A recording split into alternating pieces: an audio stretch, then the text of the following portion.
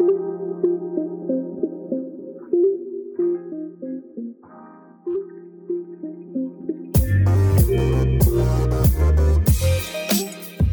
today's episode, we're going to talk about a subject that is often discussed and requested across our community and feedback channels: how to get hired at a tech company.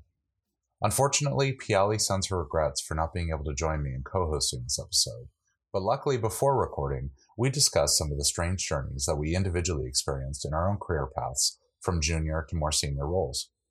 Piali shared with me how tiring and intimidating full-day, intensive, multi-stage interviews could be at larger companies that she's worked for and applied to. For myself, I recalled some early moments when first breaking into product at smaller startups and how unstructured the interviews felt, with strange questions asked to test my problem-solving and research abilities. Most notably, I remember a question that asked me, if you were a city planner and were notified that an earthquake is about to hit Vancouver, what would you do? I was given 10 minutes and a pen and paper to jot down my ideas. For those looking to start their careers in tech or pivot to a new type of role in tech, there is a huge spectrum of lessons, tips, and red flags to learn from. And with today's episode, I hope you learn some of the shortcuts in getting hired and hear some opportunities on how the tech and education industry might be better able to create pipelines for future recruits and make better quality of work for those applying. It's with this that I'm joined by two guests today: Jeremy Kaineb, a principal product manager with Workday, and Kirill Vichtimov, a UX designer at Amazon and founder of UX Career and My Soul Team. This is Podcast BC.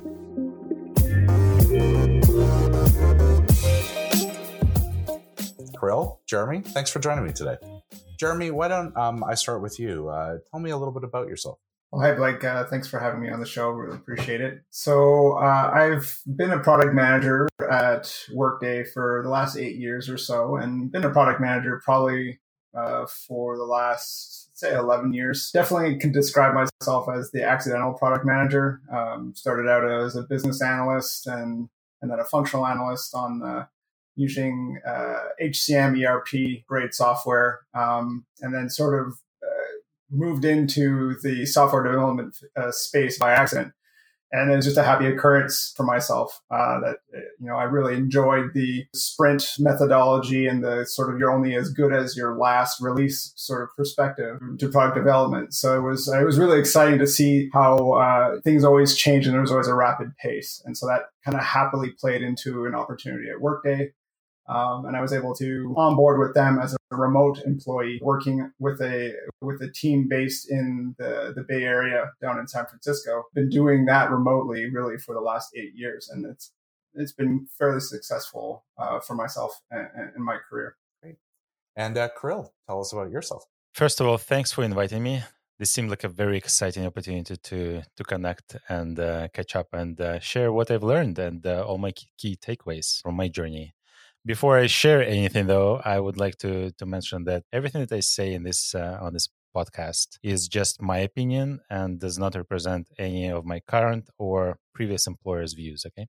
So I guess UX/product/digital designer kind of job title. My day job currently is at Amazon, where I think it's been like a bit more than 3 years right now. So it's quite a lot, and I'm glad that I survived all this time. Before that, I was working in agency, like digital agency, fintech, working with different industries, but primarily focusing on the enterprise kind of experiences, which I find a bit more stimulating and more challenging, just kind of to exercise this design muscle and like problem solving skills. As for my relation to the product management world, which I'm like is very close to me, I'm also an entrepreneur with many different, mostly unsuccessful attempts to build something, like startups and side projects, where actually the majority of my effort there was related to the product strategy, management, and overall trying to kickstart a business more than design, but also design. So it's like a bit more one or sometimes two-person show where you have to take many different hats, wear many different hats. So currently living in Vancouver. And Jeremy, you're in BC, but you're up in Kelowna as well, correct? Yeah, that's right. There's a small tech sector here, and that's originally what lured me to Kelowna. That and a good family base. When we started our family, it was just nice to be closer. But that was definitely a good opportunity to get into the product space. There's quite a few well-established software companies as well as startups. So it's definitely a good place to consider if you're looking to get out of the Lower Mainland. You both work for companies that aren't headquartered in Canada. You're working through BC, but with quite large global organizations. So could you share a little bit about what's your experience been like working from BC for these larger companies? It's kind of tricky in my situation. So as I mentioned, I work at Amazon right now, right? And technically, yes, the mothership is in Seattle, at least the primary one. So they got a second one now on the East Coast. And we have our own office here in Vancouver with quite a few buildings and pretty big staff. However, you can still feel that we're not in the center of where things are happening. So you can feel the distance here. But frankly, I'm really glad that our primary location, the headquarters, is so close. Before COVID, we were really lucky that we could travel almost anytime we wanted or we needed and connect with the bigger office there. Outside of the main headquarters in Seattle, there are so many different offices around the world and the States. So it doesn't feel that we're just like an isolated island because there are just like so many other distributed teams everywhere. So I don't feel that there is frankly, big difference between our location and the fact that it's American company. We have a really big office here in Vancouver and quite a lot of leadership is here as well. So yeah, not experiencing any issues with this situation. And Jeremy, how about yourself? Well, from my experience, seeing as there wasn't really any dev offices in British Columbia, most definitely not in Kelowna, it involved a lot of travel, particularly early on. So lots of traveling to the mothership, so to speak, down in Pleasanton. So a lot of those early days, it was usually travel once or twice a quarter, sometimes once a month, just to establish the team and establish your presence with the rest of the products. So it's to your benefit really to kind of show your face around the office, but that helped to establish early rapport with other folks within the organization. Things have changed a lot though over the years. Workday has grown considerably over the last 8 years. And so there's development offices now in Vancouver and in Victoria, and there's fairly significant space there with plans to grow. So there's hiring that's been going on across the globe in many different locations. But back then, really the dev decisions tend to have happened really in Pleasanton and in Dublin, Ireland. And so you needed to be kind of close to those two areas geographically to be able to further progress your career. That's not the case anymore. Not really feeling that. And it's definitely opened up opportunities for folks that are in more of the remote locations to be able to work for a global company. And of course, COVID changes everything and allows folks to be a little bit more remote. So there are hybrid roles, of course, where you still have to go into local offices. But generally, there's, I think, a little bit more of an open nature to accepting the more remote roles. Yeah, it feels like that the recent situation that we've been for almost 2 years now has allowed us to realize that actual location is not critical for running a successful company. At least one of my key takeaways was that you can do a lot of things successfully without really being in a particular location in an office. And with such a large company as, for example, Amazon, right? So with so many different locations, I feel that we have been functioning really effectively and very efficiently from like getting the job done and really releasing many, many different things and projects and products while still working from home. And I'm still working from home for till this day. One thing to keep in mind also, talking about like the locations and like the American presence as the primary headquarters location, is that with Amazon particularly, because they have so many different offices and teams around the world, and they're very open and actually very supportive of internal transfers and internal movements. So even if you live, for example, in Vancouver today, nothing really stops you. The company supports you moving to head office where maybe there are more opportunities and more different teams located that you can really grow your career faster, or even Europe. So they're very, very open to that. So one of the actual benefits of this company. Thanks. Jeremy, I was going to direct a question to you as well in terms of like working remotely in BC. Is there any advice to people who may want to work for a company remotely like you do in terms of getting into the application process, getting notice from a remote location that may have less employee locally. What has your experience been like that, and what advice would you give for someone looking to work for a remote opportunity like yourself? Well, I would say pre-COVID, that was definitely a difficult offering to find. It's not like you go to hiring boards and see remote pasted all over positions or filter on remote and just start applying to those roles. So there was definitely some chance taking on my part, and that might still be the case once there's a bit of a kind of move back to the normal where there's maybe more office presence for roles. But sometimes the need for the position or for the right resource is more important than the location of that resource. And I think in that case, that's where things worked out for me, was they were looking for particular expertise for a product that they wanted to start to build, and they couldn't find it locally. And so then they made exceptions where they were willing to allow for remote folks. And so sometimes that's what needs to happen. You need to get a little lucky. Sometimes you just need to get your foot in the door as far as interviews go and start having conversations with the right people and build a rapport where you both start to believe that you have mutual advantage to gain from each other, and that this would be a good situation for both the team you're trying to join as well as for yourself from a career development perspective. And when it's a win-win situation like that, then sometimes it's worth taking that risk.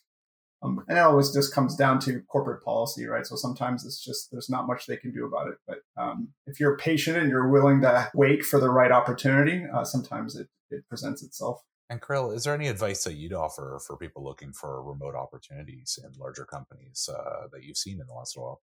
Yeah, so frankly, I don't have any personal experience finding a job at a remote first or remote friendly company. So just like it happened this way. So initially Amazon and my job there was office. Heavily in the office format. If I were to go and try and find a job in a remote first company, I would probably start with with different communities that are targeting the remote workforce and the remote workers.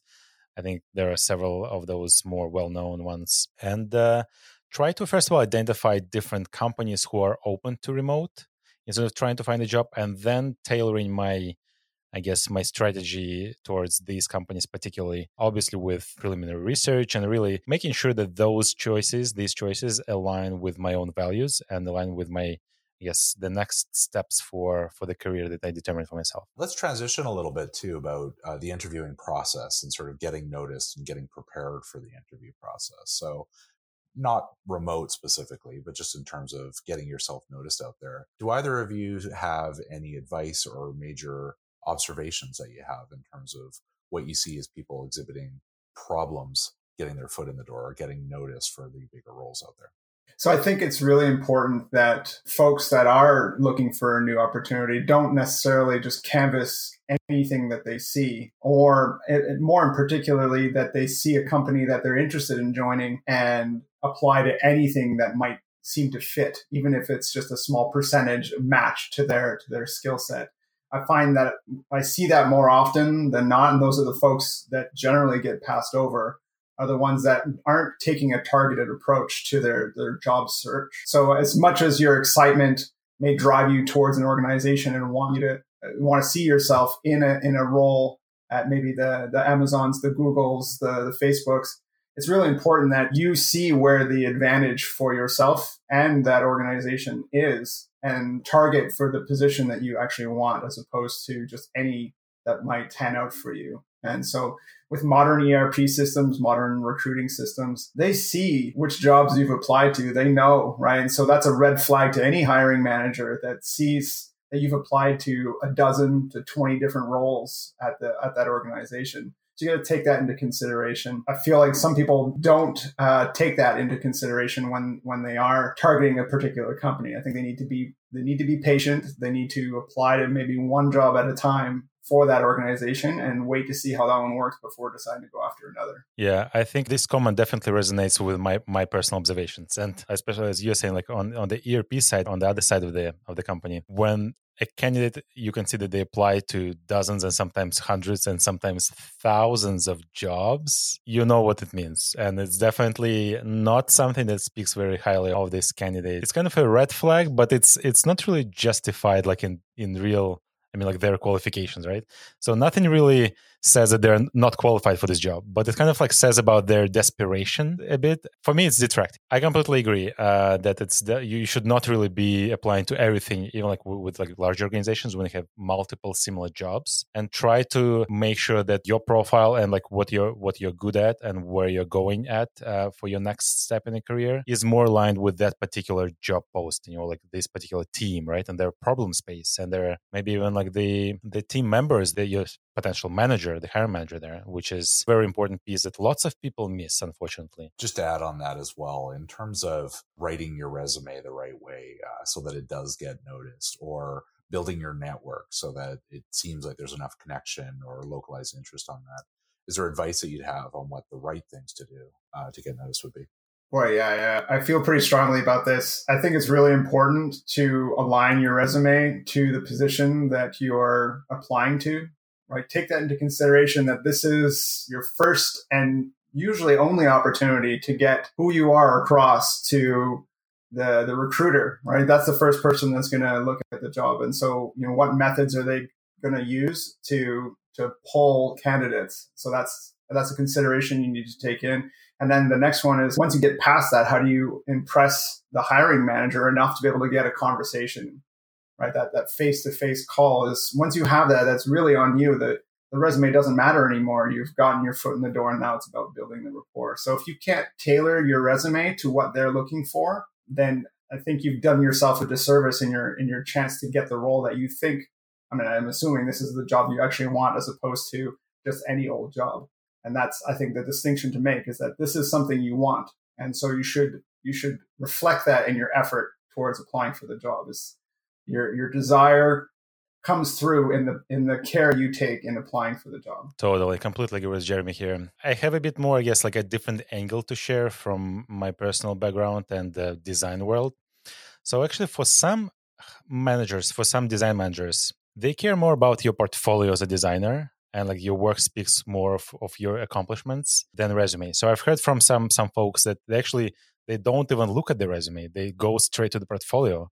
And if it's good and like eye-catching and really kind of you can get a good feel of it, then they would look at the resume to kind of to understand more about your history. But I think for design, it's like a bit more specific to our world, like to the like with some visuals and stuff. One more comment I wanted to make about the different expectations, which I've learned a lot in the last, I guess, maybe couple years since I started digging deeper into the recruiting world and like the hiring managers world. What I realized that the expectations can be very different depending on the size of the company, the team structure, as you're saying, Jeremy, right? So the first thing you need to think of is what recruiter is looking for, what kind of answers are they looking for, and quite often they would not have as a deep of understanding of the problem space and the job specifics for this particular role, because they just were working across multiple different job families.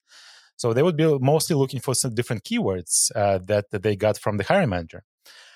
Second layer is like really how do you impress the hiring manager with your achievements and results and maybe different responsibilities that you took on at different companies. So there's kind of a different set of questions that the next, I guess like archetype has in their head when they look at your resume. So you need to also tailor to that. But also keep in mind that quite often, and I've seen this trend with a growing trend actually, with more and more companies who are introducing more automated tools to screen out resumes, which basically you actually, there is a chance that nobody actually will see your resume at all, just because you didn't include enough keywords for that particular search that this particular recruiter may have defined for that particular job, right? Because they can define like different Boolean logic kind of keywords there. And if you missed like this threshold of maybe they look on only 80% match in their ranking list, right? So it's getting quite tricky to get through this. So you have to include some kind of keywords that are related to, first of all, your profession and that job, because usually they would actually kind of match or marry what keywords or key responsibilities or skills they would be in the job posting and what the candidates will have in their resume that the system will be parsing. That's similar to, I guess, what you mentioned, Jeremy, too, about just being really clear about what they're looking for in that job description. Because if your resume doesn't line up to those things that are being asked for, if there is any kind of machine algorithm that's filtering that even ahead of time, it just won't match. You won't even make it past that. That's right. Yeah, you need to be pretty clear about your wording. LinkedIn, of course, has all these skills that you can tag onto your profile. Of course, you should always share that your LinkedIn profile link as part of your application and your on your resume. And recruiters absolutely use those keywords, right? So, Kirill, you kind of mentioned that sometimes their span of control on the job families that they're hiring for, they may not have the technical expertise to really evaluate a candidate. So they're really just looking for those keywords. And I think that LinkedIn is an absolute culprit for that. Is what they'll do is they'll build themselves a pipeline based off of a keyword search and start filtering in that manner. And that comes from likely a lack of understanding of the technical skill sets folks need. They just latch on to the keywords first before really an appreciation for depth and breadth of skill. Something that's been really interesting from our first episode this season as well was about switching careers or switching into either product or design or just any tech related role. So obviously when it comes to getting hired, a lot of people are concerned about how do I first get that role? Product management, it could be an associate PM or maybe a junior PM. Design, it could be a number of different roles that would be that first role in. But what sort of advice would you offer people about getting that first role? How do they get their foot in the door? That's a tough question. There isn't really a guideline or a map that leads you into the product role. That's why you're seeing sort of this burgeoning offering of certificate programs and sort of associate degrees and whatnot from accredited universities and colleges. And I think that there is a demand for a proven path to getting into that role. And I'm seeing more and more throughout the years, folks straight out of university wanting to be a product manager. And that, I don't think that was necessarily the case 10 years ago. And it wasn't as obvious as to how to get into a role like that. And I think previously you had to come from a subject matter expertise base to really get into roles like that. So either you're coming from that perspective or you're coming from the technical perspective. So I think it's a lot easier now to follow that track where you could go straight out of university and get hired into an associate PM role, and that you can sort of tailor your education to appeal to a company to be hired in that particular type of role. But there's also, like you mentioned, somebody who maybe has been working for 3 to 5 years in industry and sees this as an opportunity they'd like to get into and like to cross over. And I think that for those folks, it's really the subject matter expertise that makes them attractive, right? They represent an understanding of a business problem that a software company is looking to solve for. And so they can use that knowledge that they have to try and break into either a junior PM role or BA role within that organization, which can eventually lead to a product role.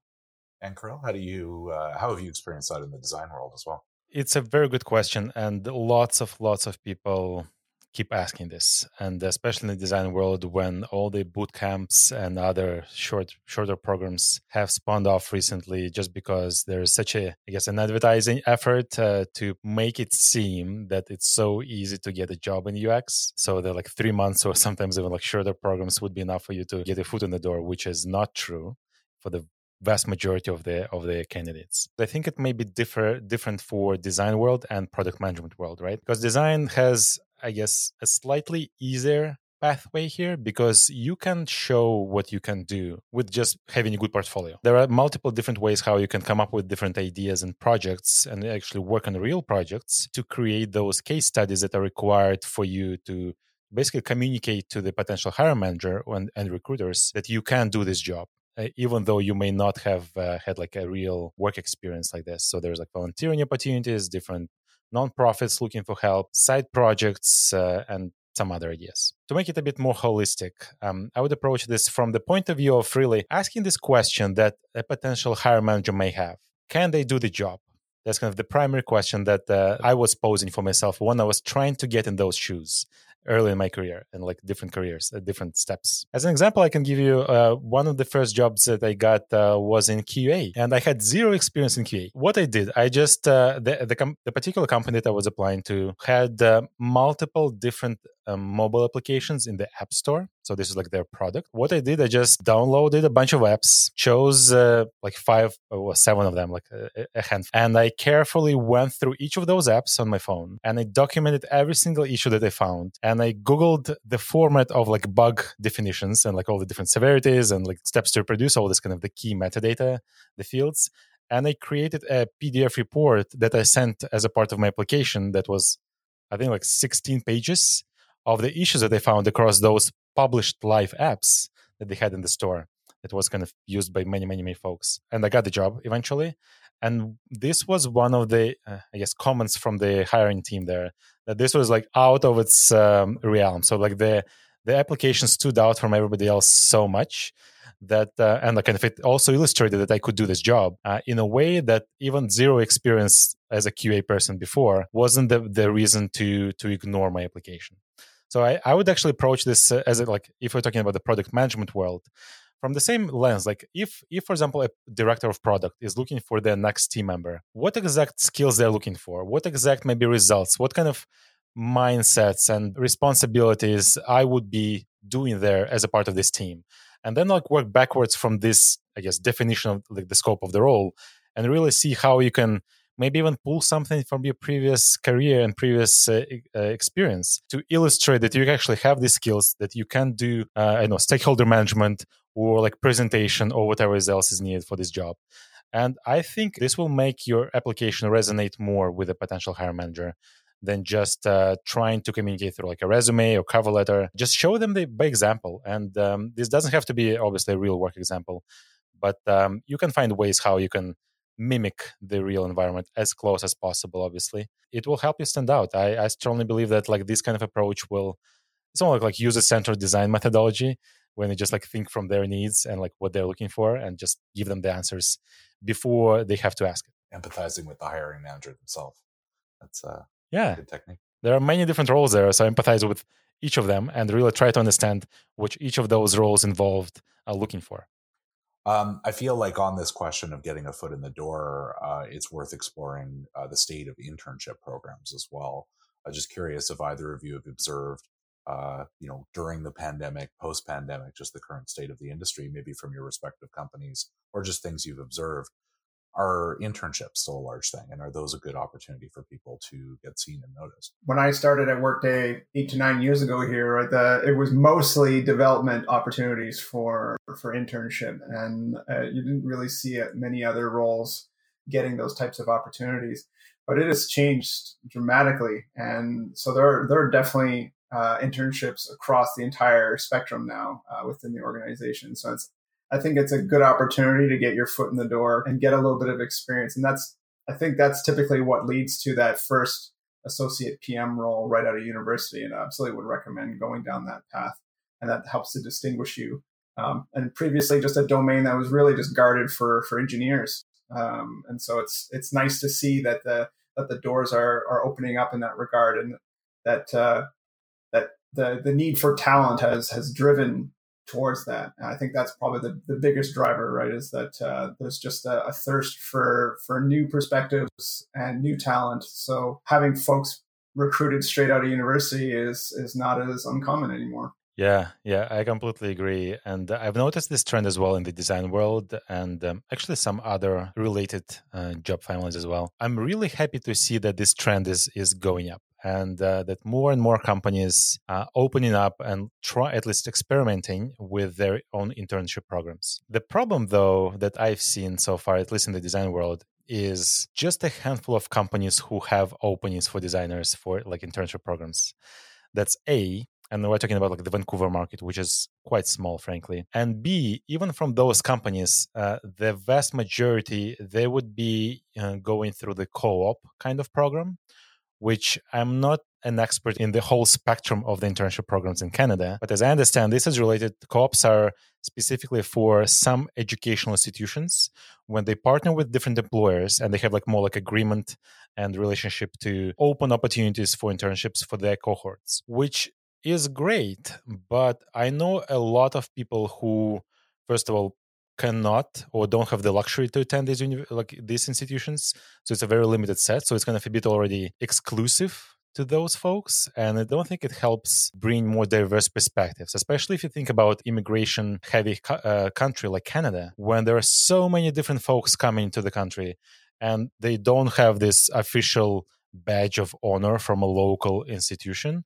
And they're automatically not even included in this set of opportunities to get into the market, so which increases the problem. So I'm kind of iffy on that. And I tried to understand, I spoke with a few companies about like what's the reason for this. And as I understood, there are some tax and government benefits that companies would get if they hire through these co-op kind of official programs, which I understand, but it kind of doesn't really go along the way with like the increasing diversity mindset that lots of companies preach about. But in reality, they don't really act on this. I may sound a bit harsh on those companies. I think a co-op program, which is still limited, it's better than nothing. I completely agree with that. So it's at least a good change. And I've seen more companies jumping in this bandwagon. But I'm super happy to see when companies don't limit themselves to just co-ops and they hire like any internship with like from any country, any background, which I love it. I love this idea and I fully support this. I spoke with the senior design manager at Clio recently about their program that they launched for designers. And it's been quite successful. And I fully support these companies. Love it. It's really interesting. I've had some lived experience of seeing nursing programs, for example, of people coming from foreign countries, doctors in their home country coming to Canada and not even able to get a nursing job, never mind a doctor job.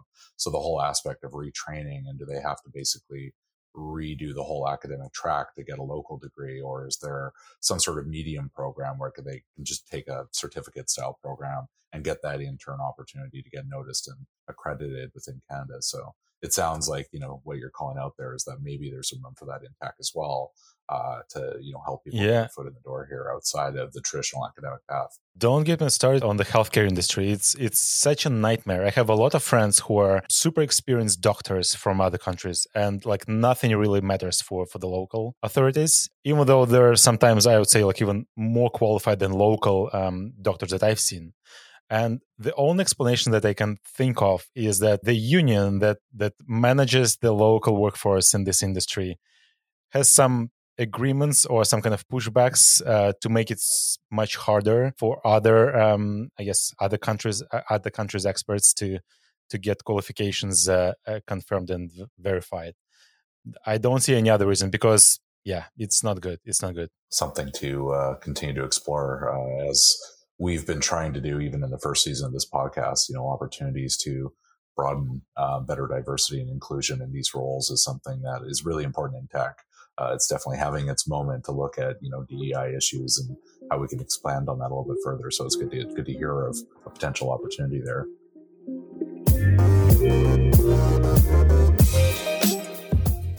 I want to flow into the interview process. So we talked a little bit about getting your foot in the door, getting your resume past that first gatekeeping wall. What has your experience been in interviewing potential candidates? And what sort of advice would you give to listeners here in terms of the interview process and how to best prepare, or potentially even to hiring managers? What advice would you give them to help improve that process? Sure. This is really fresh from some recent interviews that we've been conducting. So one thing to take to heart, right, is that if you get sent documentation by the recruiter, you should probably read it. It's probably got some worthwhile documentation that you should at least be able to reflect later on in the interview if you're ever asked a particular question. It has more to do with the type of company that you're going to join, right? The sort of ethos and the mindset of leadership. And you want to make sure that those values are in line with yours, and you need to be able to understand that this is what they're looking for. And if you're asked about it, that it's not a question that you have no real answer to because you haven't taken the time to consume that documentation. In addition to that, you need to do your research. You've got your foot in the door. You've gotten your opportunity to sell yourself. It should be more about a conversation about your enthusiasm for the role and that the conversation should flow with whoever you're being interviewed by, simply because it shouldn't be a readout of your accomplishments. It really should be about how you're a good fit for that particular team. Either you're interviewing with someone that's going to be a colleague or someone that you'll be reporting to. And in that regard, you need to put your best foot forward and explain how you're the best candidate. Essentially, show through your experience how you can fit into this role nicely and pick up the roles and responsibilities as quickly as possible. I think the biggest concern that most hiring managers have is, what kind of risk am I taking with this individual? And if you can alleviate as many of those concerns as possible in the interview process, then I think you're putting yourself ahead of the game and giving yourself your best chance. And Kirill, your thoughts? I think design-specific interviewing has some nuances to it. And I've been actually quite involved in doing a bit more research on the different interview processes across different companies. And the variety is quite mind-boggling. So the number of steps, the length, the number of people involved, the types of the interviews you get, the types of the questions you get is very diverse across different companies and different teams. Frankly, the trend that I'm seeing is that it's getting longer and longer. So there are more and more steps involved that are required that you have to go through to get to the offer stage. So, and this obviously extends the time it takes to go through the whole process. Also creates the kind of, I guess, the underlying pressure for those companies who do that, because they keep losing candidates to companies who are more agile and faster in their decisions and have fewer steps involved. One, I guess, specific to design world step that lots of companies utilize today is design exercise. It could be take-home exercise, could be almost like a real-time whiteboarding session. So there is a huge debate, or there has been a huge debate, and it's still going in the industry about the ethical side of this step, of this, I guess, way to get the answers that the hiring manager is looking for, because both have pros and cons, and it definitely excludes some folks from the pool. It's either people may not have enough time in their life outside the work to go and do this take-home exercise, or is some folks who prefer deep thinking and they cannot really show their best during this 1 hour real-time session, and so on. So there are many pros and cons to both sides. And the best way to solve it, what I've seen from the design world, design process, is that actually companies start to realize that actually this step doesn't bring enough value in exchange for the lack of diversity, and they replace it with maybe additional conversation, trying to understand how the person has been working before, what have their problems they solved, and so on. From the I guess the face-to-face interview tips, I would definitely encourage people on the candidate side to not, I guess, give up the power you have, because you are already somewhat kind of through the door. At least they want to talk to you in person or one-on-one with a human, not an email. So it's already a good sign. Second of all, when you start thinking that they have all the power, and it's all kind of you're trying to sell yourself to them instead of trying to understand if there is a right fit between both sides, right? So I think really creating this, or at least understanding that this should be a more equal relationship and communication between two sides. And they're interviewing you. That's their goal.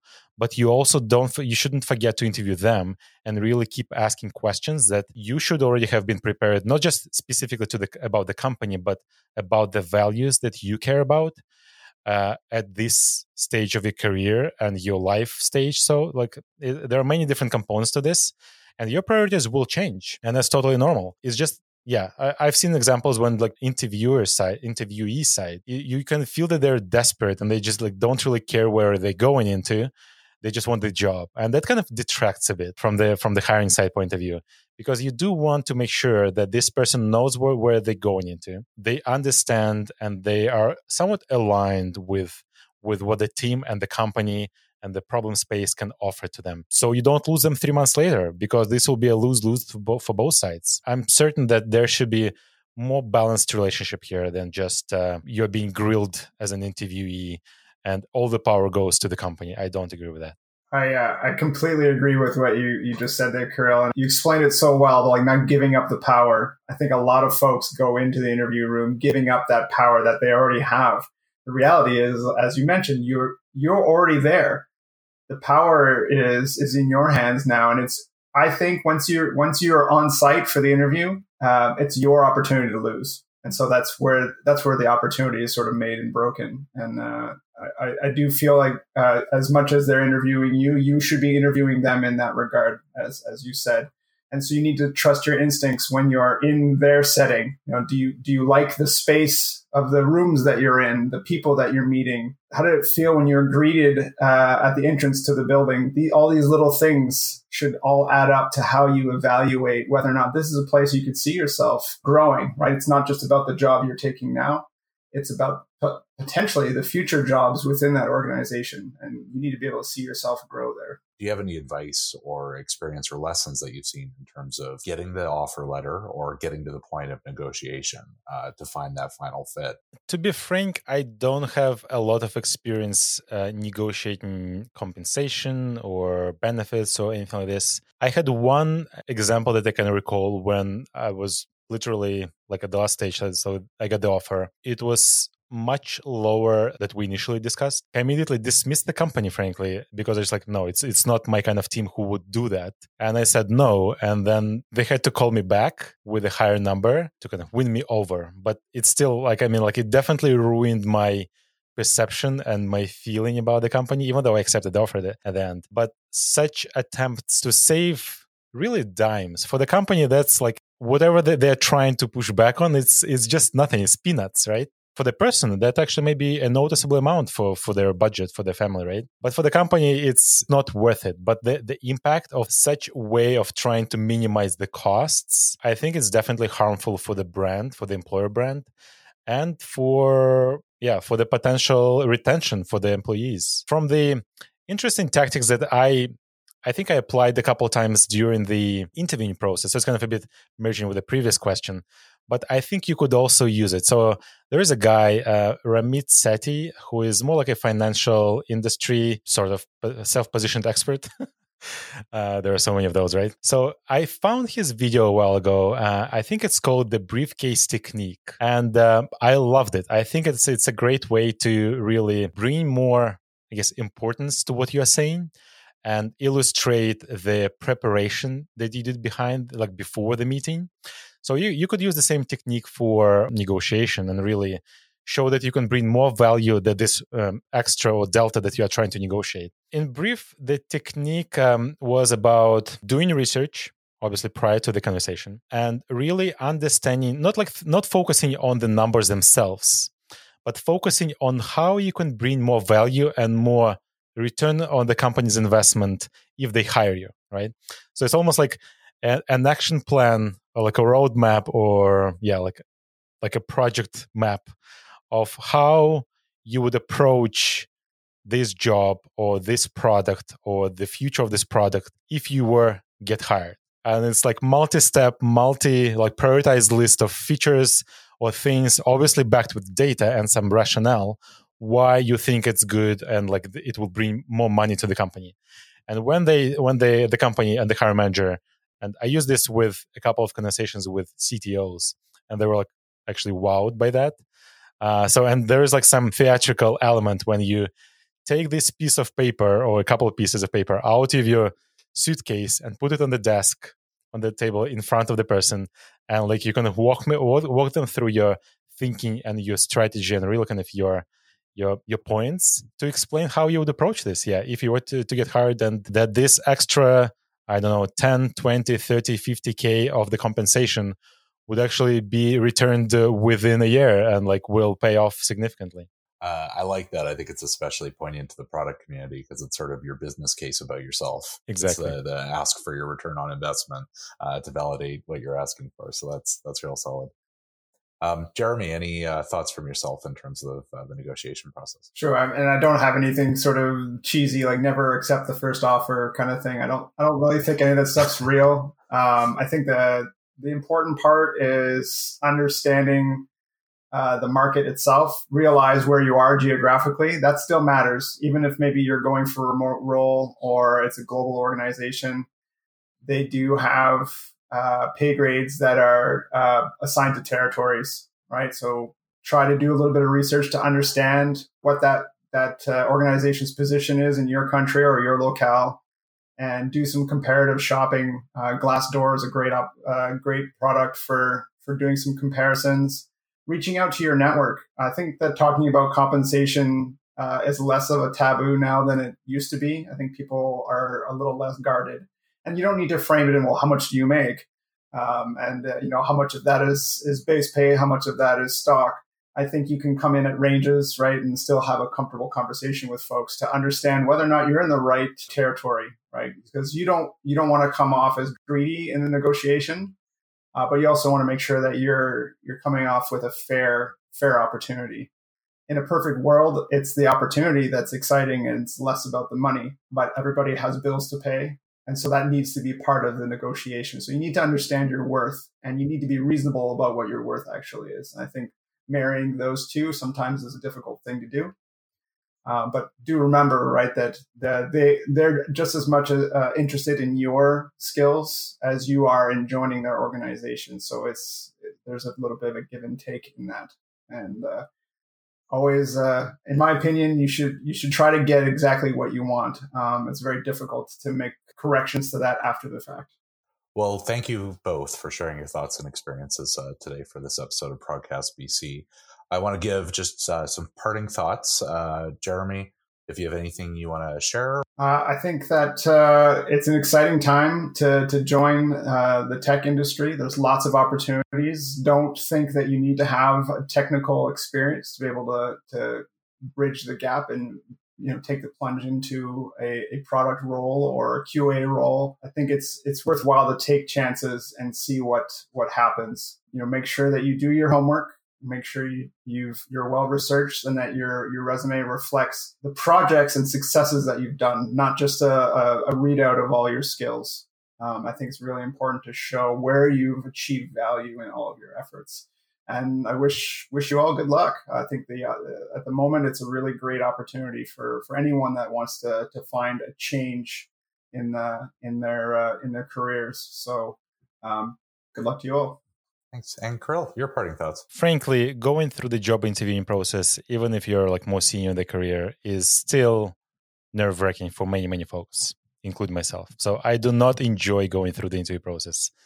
I feel that it's very tiring, and especially when you have multiple different companies on the go, and it's always contact switching, and it's all the logistical nightmare of scheduling calls and interviews. So it's definitely very exhausting, at least for me. But what really helped me minimize the stressful component of this stage in your career when you want to find a new job is treating this as a numbers game. Don't sweat about the lack of response from the companies, because lots of companies are really bad with ghosting candidates and just kind of disappearing and then reappearing 3 months later, inviting you for the next phase of the interview, which is ridiculous. Don't do that if you do that. Yeah, just think of this as a numbers game. So you can do this, and it's definitely sometimes may take a bit more time and experimenting and trying different approaches. But yeah, don't give up and keep your hopes up. Great advice. Well, thanks again, gentlemen.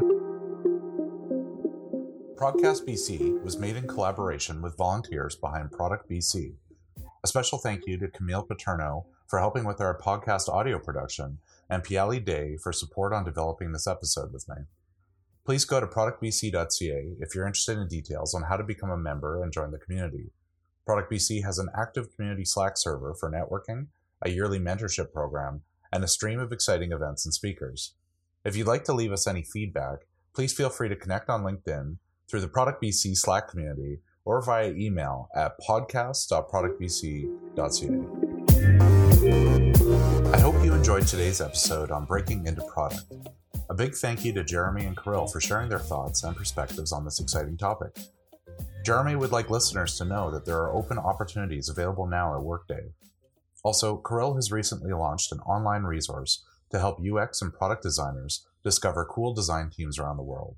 If you have designers reporting to you, consider showcasing it on his platform. Visit mysoulteam.com. Thanks for listening, And please consider subscribing if you'd like to stay notified when future Podcast BC episodes drop. You can find our links on podcast.productbc.ca. Thanks again for listening.